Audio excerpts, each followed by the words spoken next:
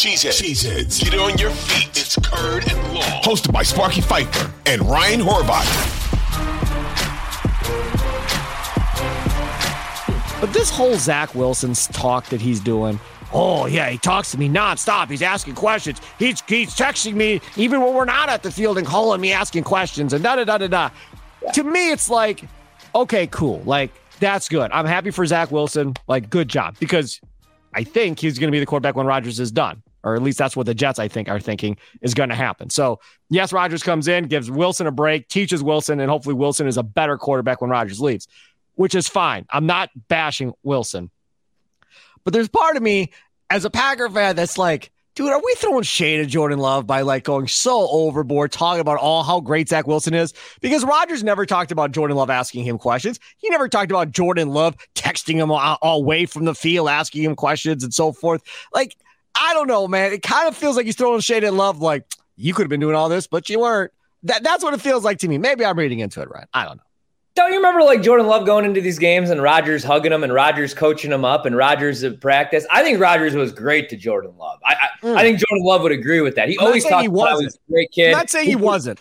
He said he thinks he never really be a hell of a player. Love was really seeking all the knowledge like he is with Zach Wilson.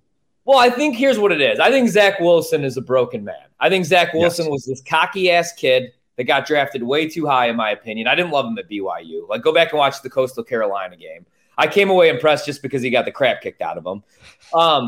But like, and he kept taking a beating and getting back up. But the thing about Zach Wilson, man, he can make the throws. He can make some ridiculous, nice throws, but like he can't throw a simple bubble screen. He throws it, he airmails it into like section 350. That's his issue. I think some of it's mental. And also we got to remember, like, he grew up kind of like me, loving Aaron Rodgers. That's his favorite player. Like, remember his dad tweeting about it? They love Rodgers. So I think Zach Wilson is probably all ears and asking Rodgers questions because he gets to play behind his role model, and Rodgers probably could save his career. So, no, I like Rodgers, and I see everybody on Twitter and on social media complaining about Rodgers. But we got to remember, like, Rodgers always went to OTAs. That was just the last couple of years. And he won MVPs those years. And he convinces the Jets, and they're not saying this was him. He convinces the Jets not to have the last set of practices that they had scheduled for the offseason. Yeah. And out comes the coach for the Jets, and he's like, hey, well, we have an extra game this year.